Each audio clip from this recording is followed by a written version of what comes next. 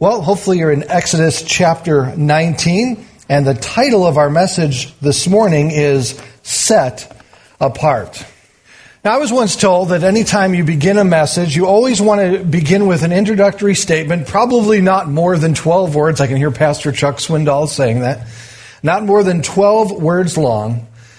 And so in my preparation and my opening statement, I want to encourage you this morning to listen to what we are about to talk about. The reason being is that in it, this Old Testament passage is going to point us to a question that many Christians have.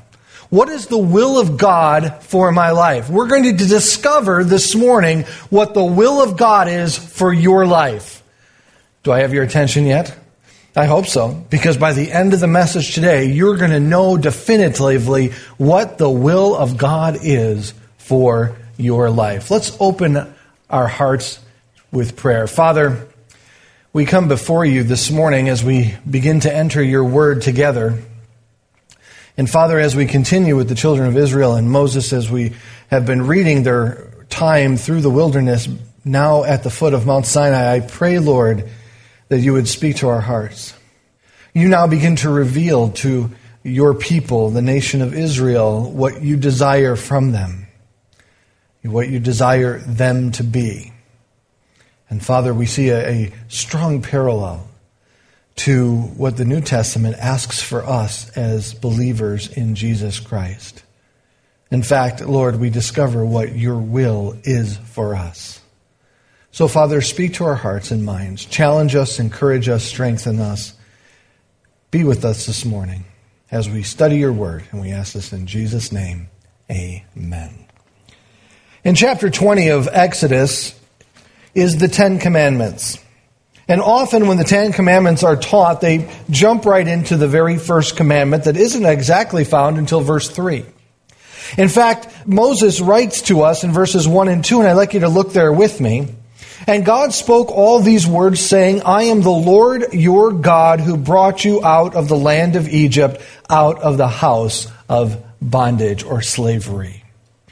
It is in those two verses that we understand that God is referring to the events that have taken place up until the moment that he gave Moses the Ten Commandments to give to the children of Israel. To understand fully what the Ten Commandments are all about, we must first understand what transpired prior to the giving of those Ten Commandments. And that's what we have been doing for several months now. We have been journeying through chapter 1 now into chapter 19, which we are now finally at the foot of Mount Sinai. And as we gather there together with the children of Israel in the Word, we discover that they are there for a long period of time, past the point of the giving of the Ten Commandments. Actually, for 11 months, they simply gather around this mountain. A mountain in which God will now appear to them in a very dynamic way. But in chapter 19, we are given the purpose, the reason why God brought them out of the nation of Egypt. And why God has brought them to this place. He was preparing for himself a people.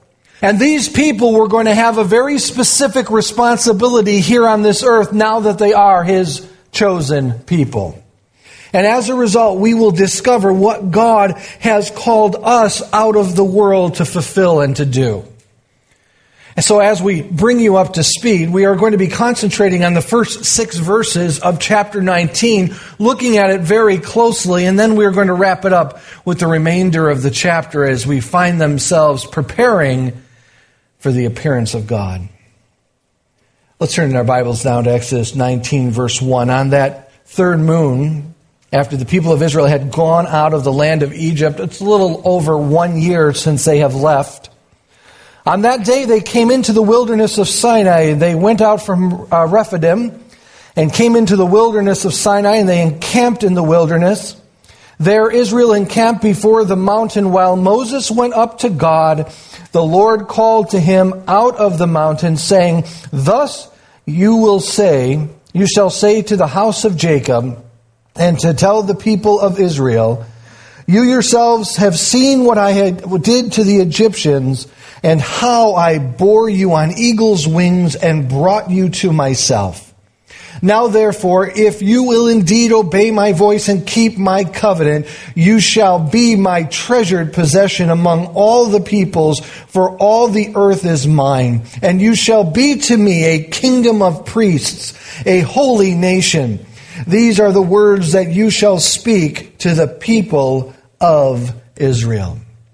God now reveals directly to Moses the purpose of the deliverance out of Egypt for the children of Israel.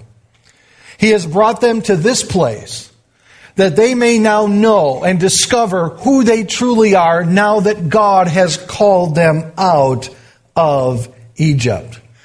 When God demonstrated his power against the Egyptians, he's asking us first and foremost to remember what he has done to the Egyptians.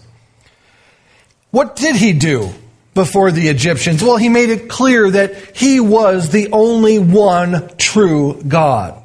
In each event that occurred in the 10 plagues, he was systematically dismantling any possibility of the pagan gods of Egypt being true or having any power or authority in and of themselves. He showed himself superior to each and every one of them within the 10 plagues that he pronounced upon the nation of Egypt. But he also proved himself superior to Pharaoh, limiting and eliminating through the death of the firstborn of Pharaoh the lineage that would continue after Pharaoh. And he also brought the Egyptians to the edge of the Red Sea, where there he drowned the armies in their entirety. God showed himself superior in this event. He showed himself that he is the sovereign God of all, that he is holy, and that he is all authoritatively in charge of everything. That nothing is going to stand before him or stand in his way of his desired fulfillment of the future for his people. God showed himself strong.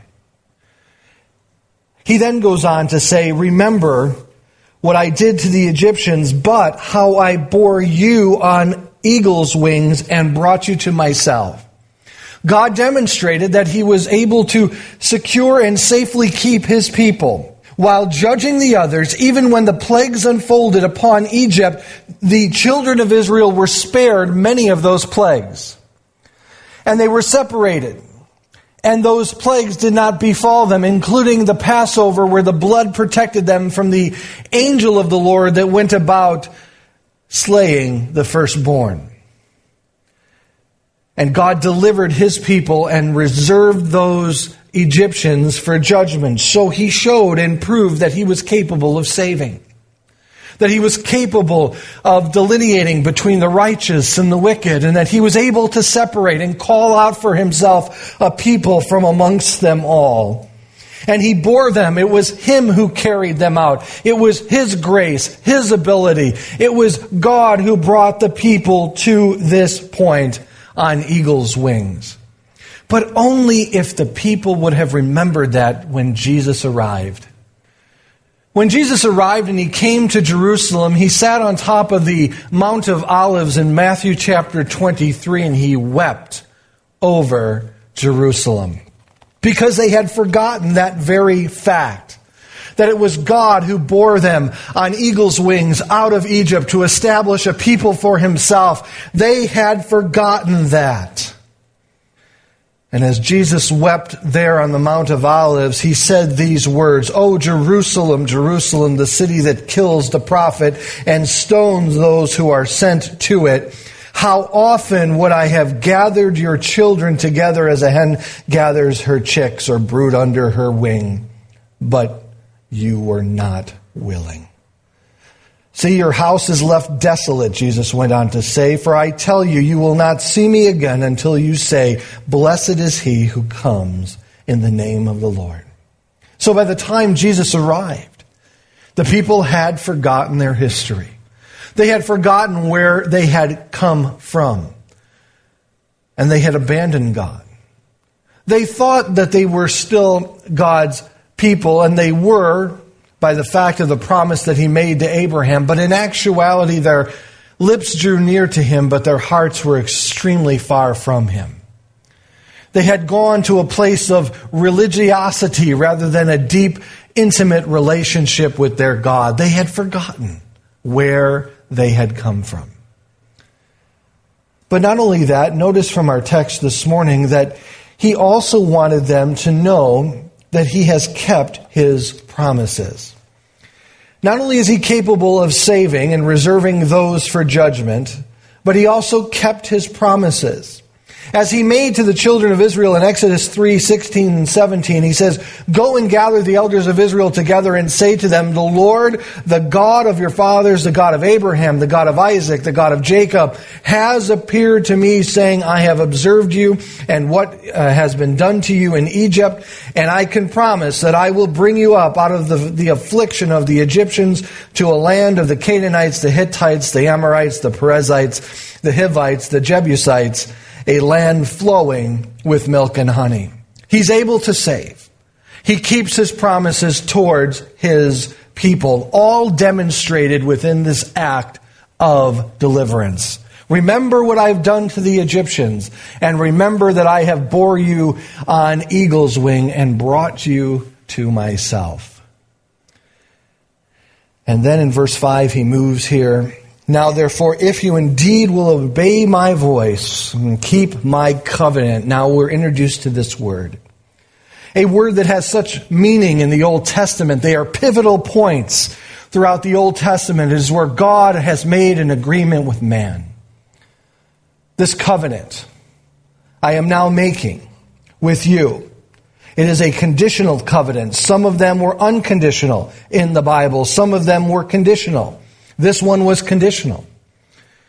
"And you shall be to me a kingdom of priests," verse 6, "a holy nation, and these are the words that you shall speak to the nation of Israel." To understand the covenants of the Old Testament gives you the understanding of the climax that occurs in the gospel at the Feast of the Last Supper. For at the Feast of the Last Supper, one of the greatest prophecies is fulfilled of the Old Testament, and that is the establishment of a new covenant between God and man. A covenant that was prophesied and given in Jeremiah 31, verses 31 through 34, which we will look at in just a moment. So to understand the covenants, the agreements, the contracts between God and man, again, some being conditional, some being unconditional.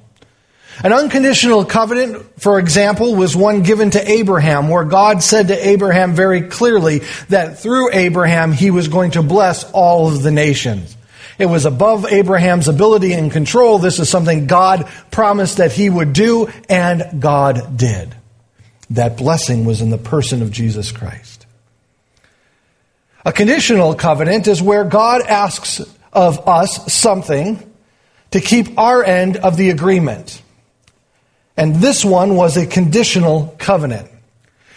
Though God's covenant to Abraham secures Israel as God's chosen people in whom we now have been grafted into as believing Gentiles in Jesus Christ, this grafting into is spoken of by Paul in Romans, and this is why we now are able to be part of the church, etc., through the person of Jesus Christ. But Israel is God's people who he delivered, and he's not finished with them yet. So the covenants begin in the Garden of Eden between Adam and Eve and God, saying you can eat of all the trees of the garden except the one that is given for the knowledge of good and evil. Conditional covenant in which they broke. Then God made a covenant with Adam shortly after that Adam shall till the garden, and he should work, and God would then further, through Adam, bring about the promises that God has made to Adam. From Adam, we then go to Noah, and then the covenant was made between God and Noah. And then from Noah, we go to Abraham, and another covenant was made with Abraham. And then from Abraham, we go to Moses, and another covenant was made with Moses, the one we are looking at this morning. And after Moses, we find a covenant made with David. And from David, he would sit on the throne forever. His lineage would continue forever. And that obviously occurred in the person of Jesus Christ, because both Mary and Joseph were descendants of David. And it was Christ who fulfilled that promise. And that leads us to the new covenant. A new covenant that was established at that moment that Jesus Christ broke the bread and gave of the cup to his disciples. A covenant that was described and promised in Jeremiah 31, verses 31 through 34. You can read along with me if you like.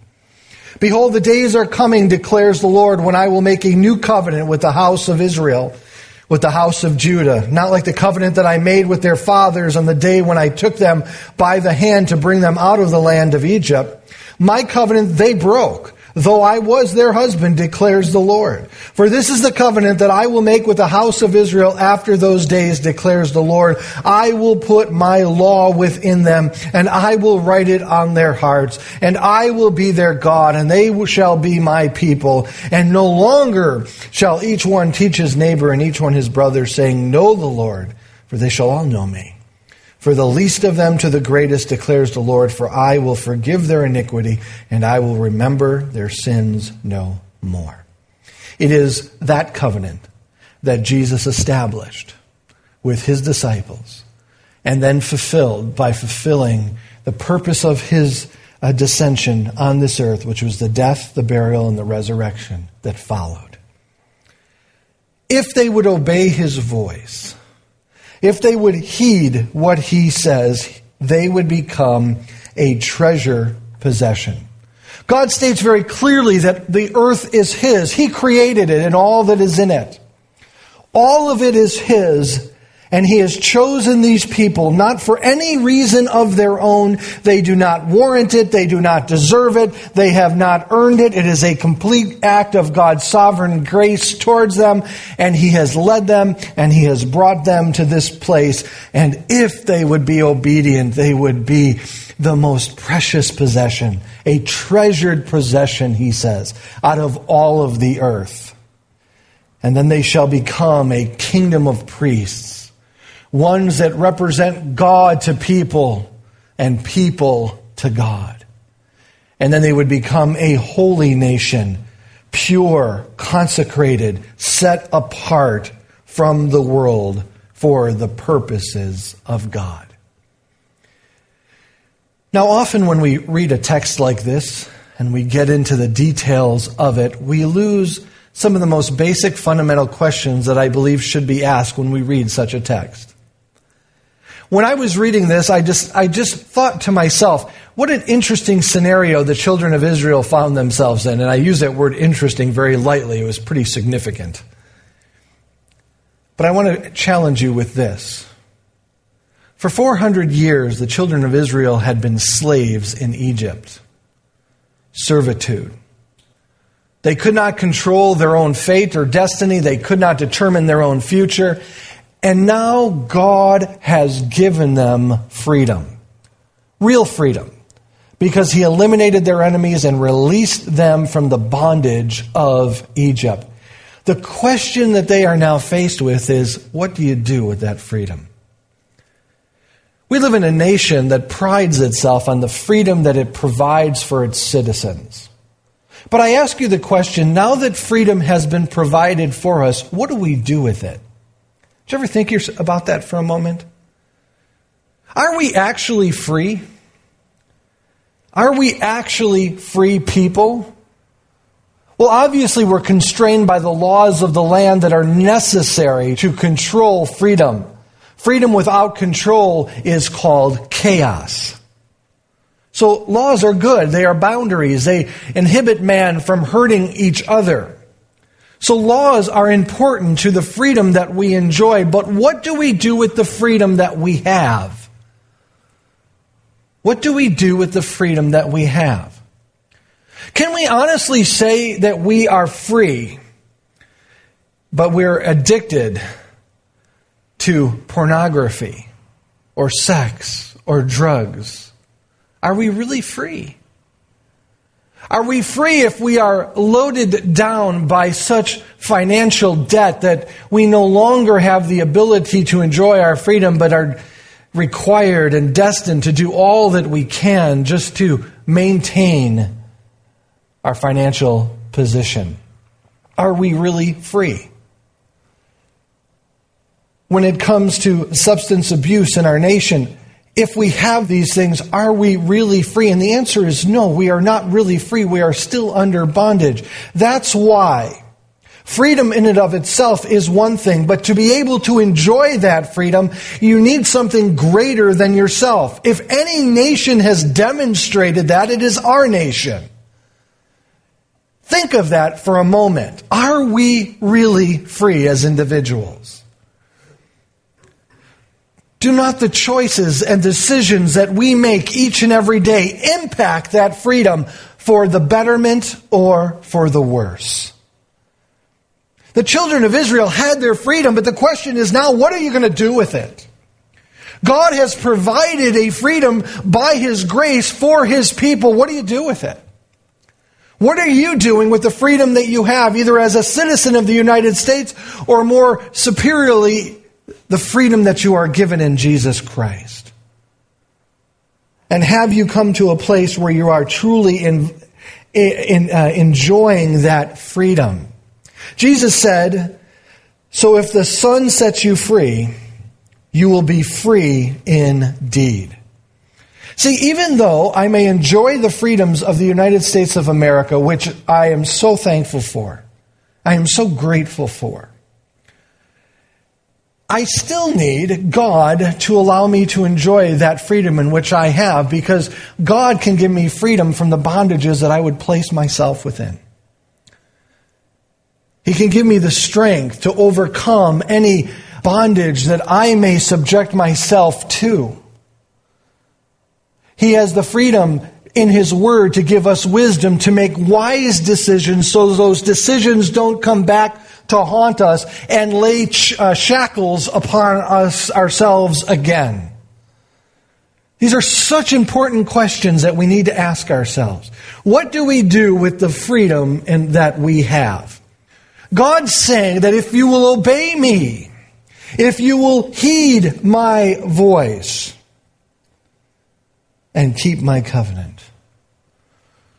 Have you ever considered these things in the context of your personal life? Paul cherished this freedom. He realized that he had this freedom. And he wrote about this freedom when he said, "All things are lawful for me," in 1 Corinthians 6:12. "But not all things are helpful. All things are lawful to me, but I will be dominated or brought into the subjection of none of them." He knew how important that freedom that he had in Christ was, and he cherished it, and he did all that he possibly could to remain free. So I have the freedom in this nation to enjoy my freedom that only God can provide for me. What are you doing with the freedom you have? One wrote this in his commentary: "The redemptive prerequisites to covenant relationship is unconditional. God was the one who delivered them and brought them to Himself at His own initiative by His own grace. What is conditional was their success in achieving His purpose for them, that they may be a priestly kingdom and a holy nation." So there is a condition amongst an unconditional position. God has brought them there. God has saved you. God has given you freedom in Christ. What are you doing with the freedom that you have in Christ? So then Moses then comes back down in verse 7 to instruct the people and to ask the people to prepare themselves. Let's read together. In verse 7, "So Moses came and called the elders of the people and set before them all of these words that the Lord had commanded him. All the people answered together and said, 'All that the Lord has spoken we will do.'" Sometimes we should think before we speak. The heart is willing, spirit is willing, but the flesh is weak. We cry out to God and say, "Oh yes, God, whatever you so desire," but then our flesh wants to take us in the opposite direction. And Moses reported the words of the people to the Lord. And the Lord said to Moses, "Behold, I am coming to you in a thick cloud, that the people may hear when I speak to you, and may also believe in you forever." And when Moses told the words of the people to the Lord said to Moses, "Go to the people and consecrate them today and tomorrow, and let them wash their garments and be ready for the third day. For on the third day the Lord will come down on Mount Sinai and in the sight of all the people, and you shall set limits for the people all around, saying, 'Take care not to go up into the mountain or touch the edge of it. Whoever touches the mountain shall be put to death. No hand shall touch him, but he shall be stoned or shot,' that is, shot with an arrow, 'whether beast or man, he shall not live. And when the trumpet sounds a long blast, they shall come up to the mountain.' And so Moses went down from the mountain to the people and consecrated the people and they washed their garments and said to the people, 'Be ready for the third day. Do not go near a woman.'" Preparing them for what is about to happen next. We are introduced to the word consecration. Get ready. Prepare yourself. Throughout the Old Testament, we have beautiful illustrations of what individuals were required to do prior to interacting with God. We know here that these people had to wash their garments for 2 days, for on the third day, God was going to come down upon the mountain in a thick cloud with a long trumpet blast. They could not even touch a woman. They were to remain pure in all manners. And just taking a moment to consecrate themselves unto God, to prepare themselves for God. We so often lose the reality of that because of the grace that we have in Jesus Christ. See, we don't consider how we need to prepare ourselves because God has already prepared us in the person of Jesus. But when you go and you read the Word of God, when you go to pray and interact with God, when you sing worship before the Lord as you have this morning, know that all of that is possible because of Jesus. Now, what did Jesus need to do to make that possible, to prepare you to interact with God? He needed to go to the cross. Think of that for a moment. He needed to go to the cross to be able to prepare you to go before the Father. That's what he needed to do. And then you coming and repenting and believing on him, he justified you, made you clean, and therefore you now are able to go boldly into the throne room of God. So they're washing their clothes and they're abstaining from any kind of physical intimacy, preparing themselves in a consecration. Look at how the high priest needed to be prepared before he went into the Holy of Holies once a year. And if they didn't do it right, he was a goner. The Lord would strike him dead. So what they did is they tied a rope to the high priest's ankle and put bells on the bottom of his robe. And if the bells stopped ringing, they started pulling. Think about that for a minute. All of this was necessary to go before God.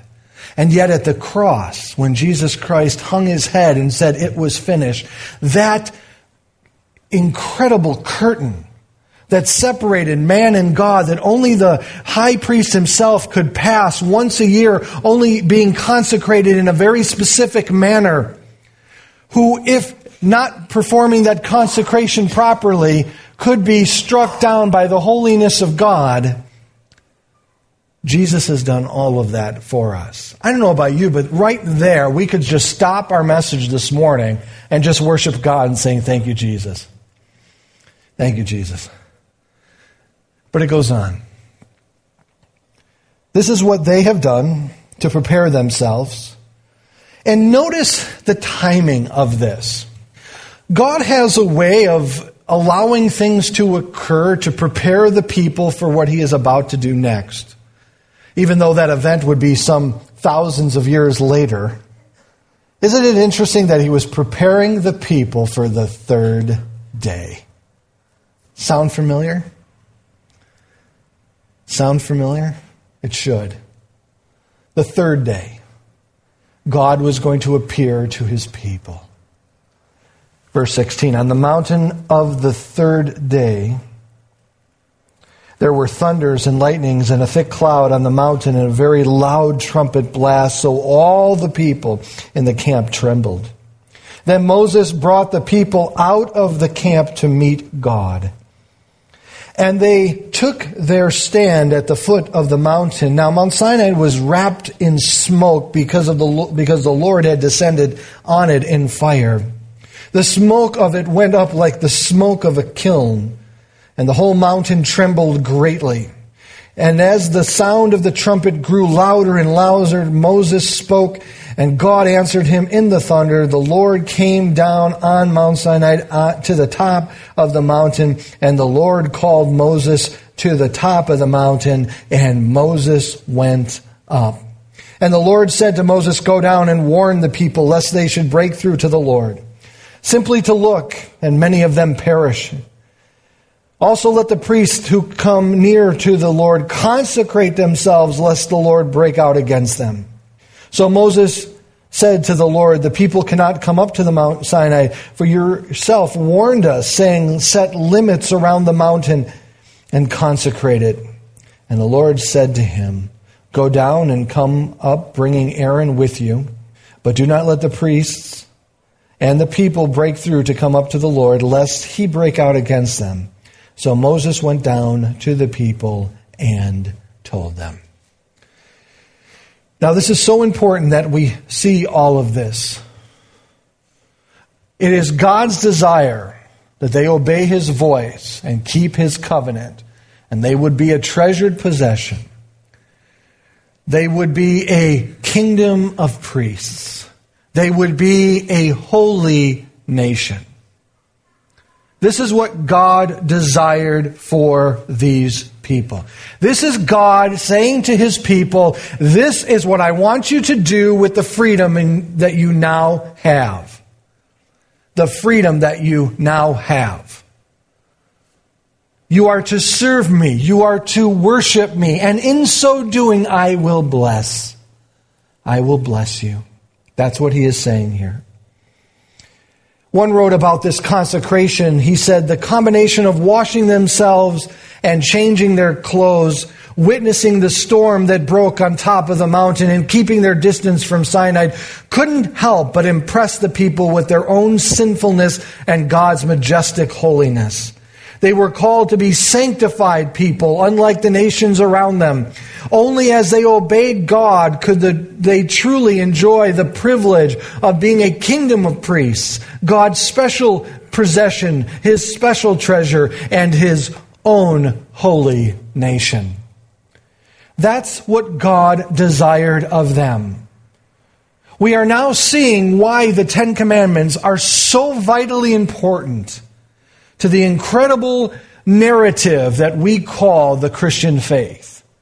It was from this, God establishing a people, and now we see God's desire for the nation of Israel. They were to be a special treasure to him. They still are, but they were meant to be a kingdom of priests, what they can no longer be, in a holy nation, which they are no longer also.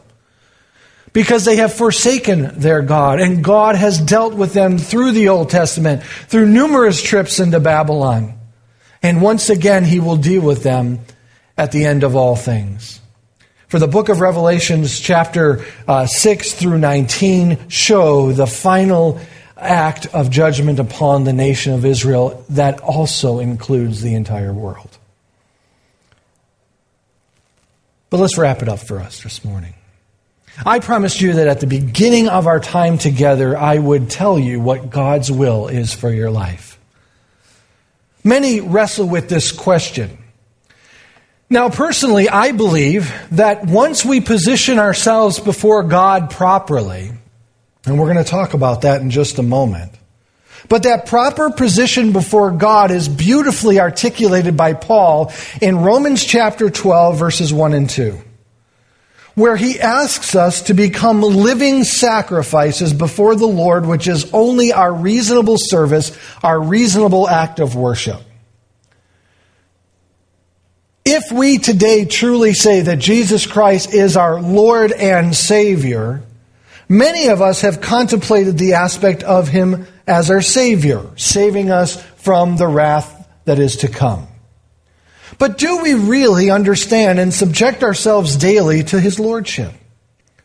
Do you not know that the Bible calls the followers of Jesus Christ in Greek doulos, which is translated in English in its purest form to slaves? That once you became a Christian, you became a slave to Christ. He becomes your Lord. And yes, He has granted you incredible freedom. He has also asked you to subject yourself to His lordship, just as He has with the people here in our text this morning.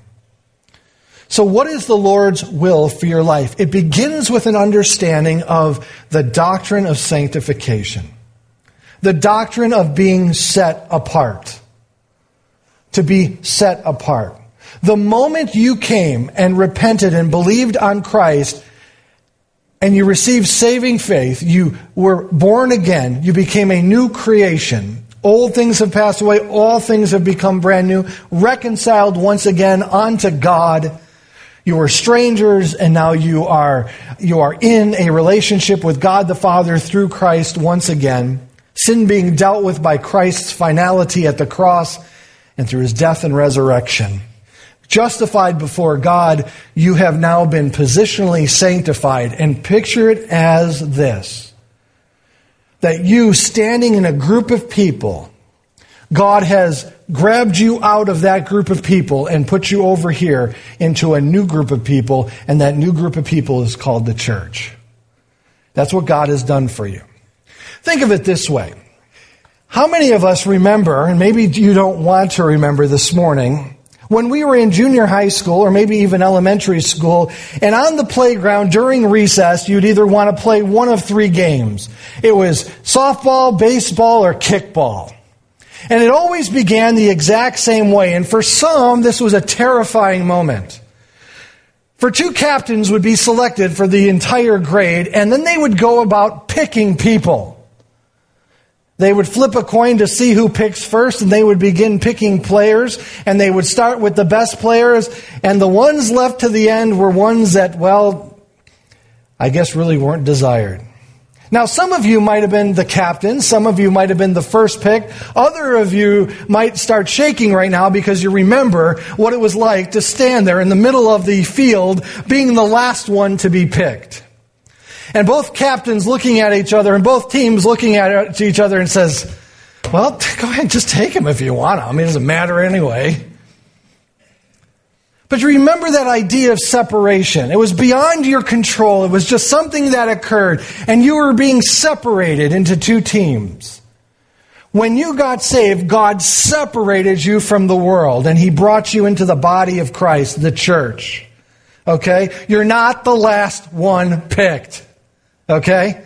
So let me ease your fears there. God didn't say, well, nobody else wants him. I think He did for me personally. But for you, I'm sure that wasn't the case. But think of that.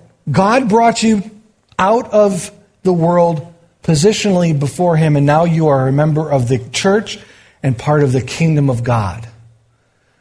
But you don't see that, do you? It's not physical, it's something that's happened spiritually.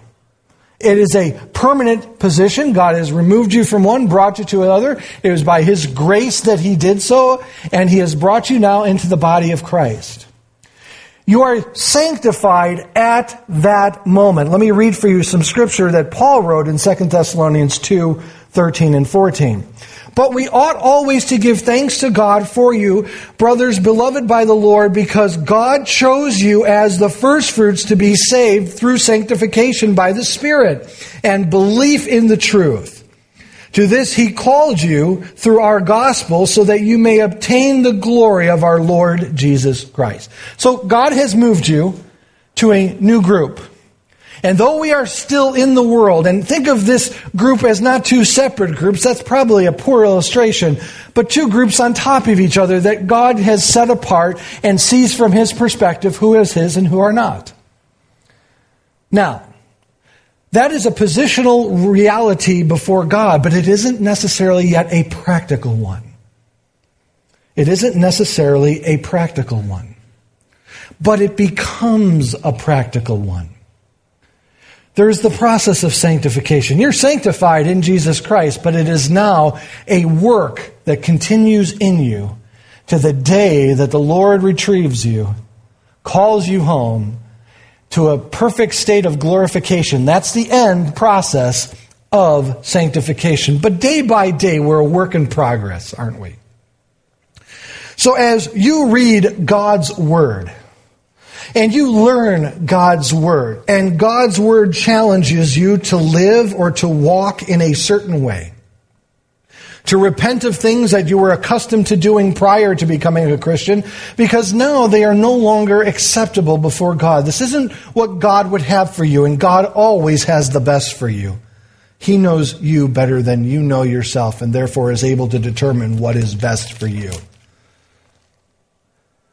And this process Paul articulated in Romans 6:19 when he said, I am speaking in human terms because of your natural limitations.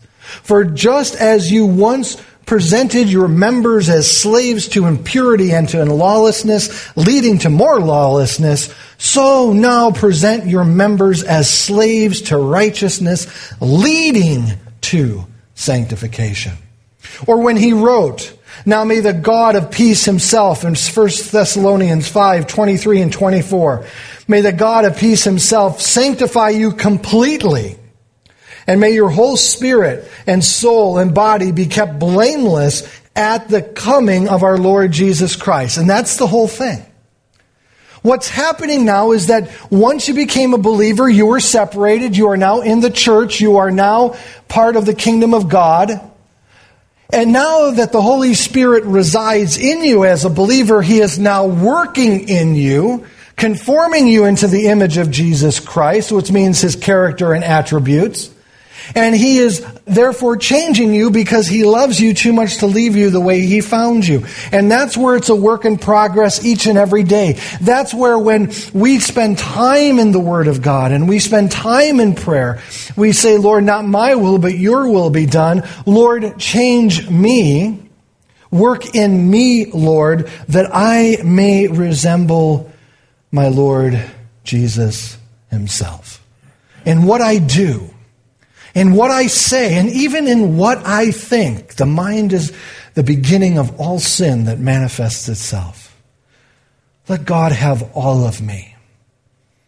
So I know you've been waiting patiently, and now that you see that God wants to set you apart, not only positionally, which He did in and of Himself, that was a work of grace. That grace continues in your life to bring about conformity into the image of Jesus Christ day by day, allowing you to become the man or woman that God always intended you to be, but that sin hindered and destroyed. So what is the will of God for your life? Turn with me to 1 Thessalonians chapter 4, if you will. And we'll close with this morning. Often when we talk about the will of God, we are more concerned about the decisions that we have to make each and every day, which are important and should be brought to God in prayer, to make sure that we are not making decisions that would take us away from what God would desire, but bring us closer to it. But there are general statements in the Bible that are seriously significant for you to adopt prior to seeking God on those items that are not mentioned in Scripture specifically. Meaning, be obedient to what you know Scripture says directly and go from there. So what is the will of God for your life? Let's begin here in verse 1. Finally then, brothers, we ask and urge you in the Lord Jesus that as you received from us how you ought to walk and to please God, just as you are doing it, that you do it more and more. For you know what instruction we gave you through the Lord Jesus. Verse 3, and you might want to underline this. For this is the will of God. Okay? Very clear. No ambiguity. It's not subjective. And that will is your sanctification. It is God's will for your life to allow yourself to be conformed into the image of Jesus Christ as you submit yourself to the Holy Spirit and allow Him to change you from the inside out. And here specifically, that you abstain from sexual immorality.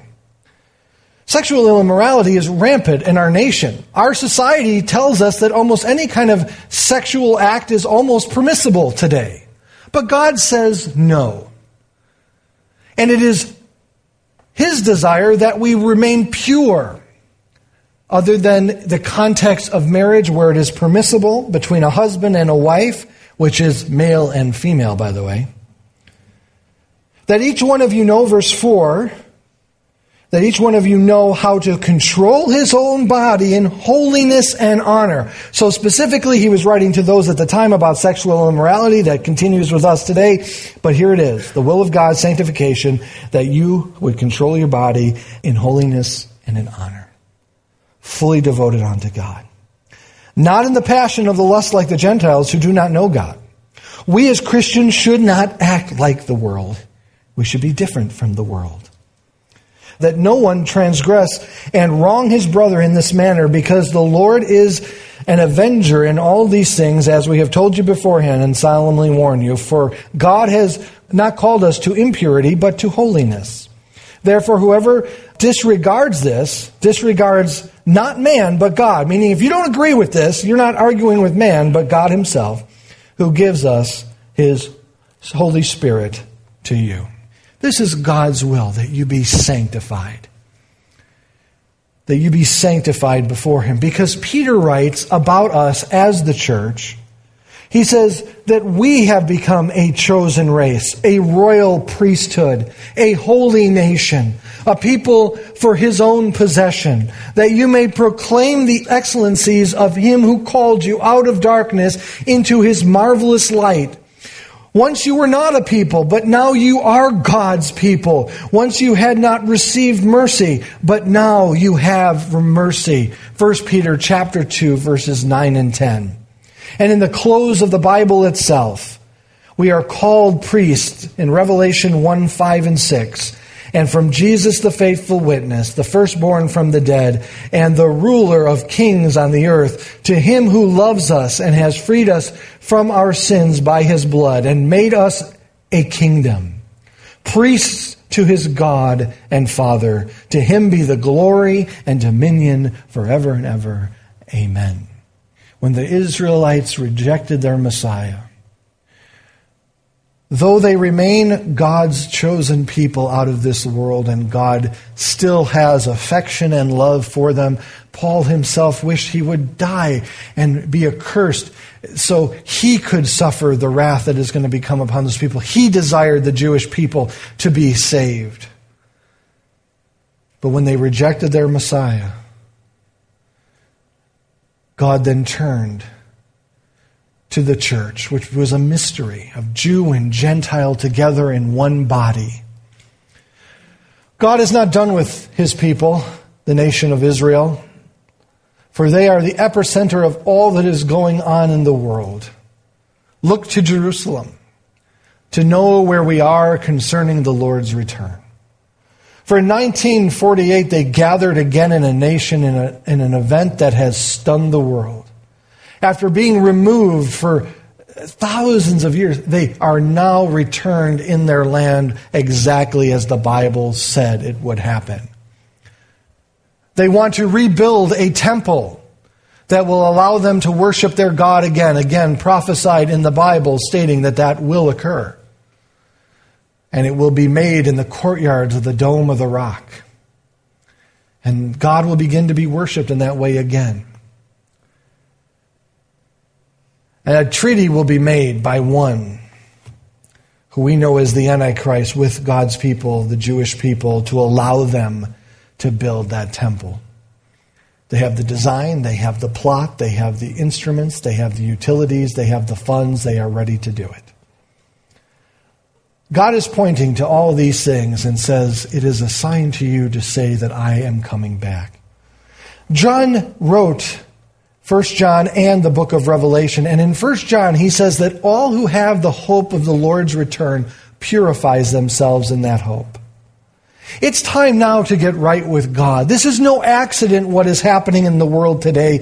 It is further evidence that we are growing ever so close to the return of our Lord and Savior Jesus Christ. Are we ready? Are we ready? Are we ready to allow God to examine us?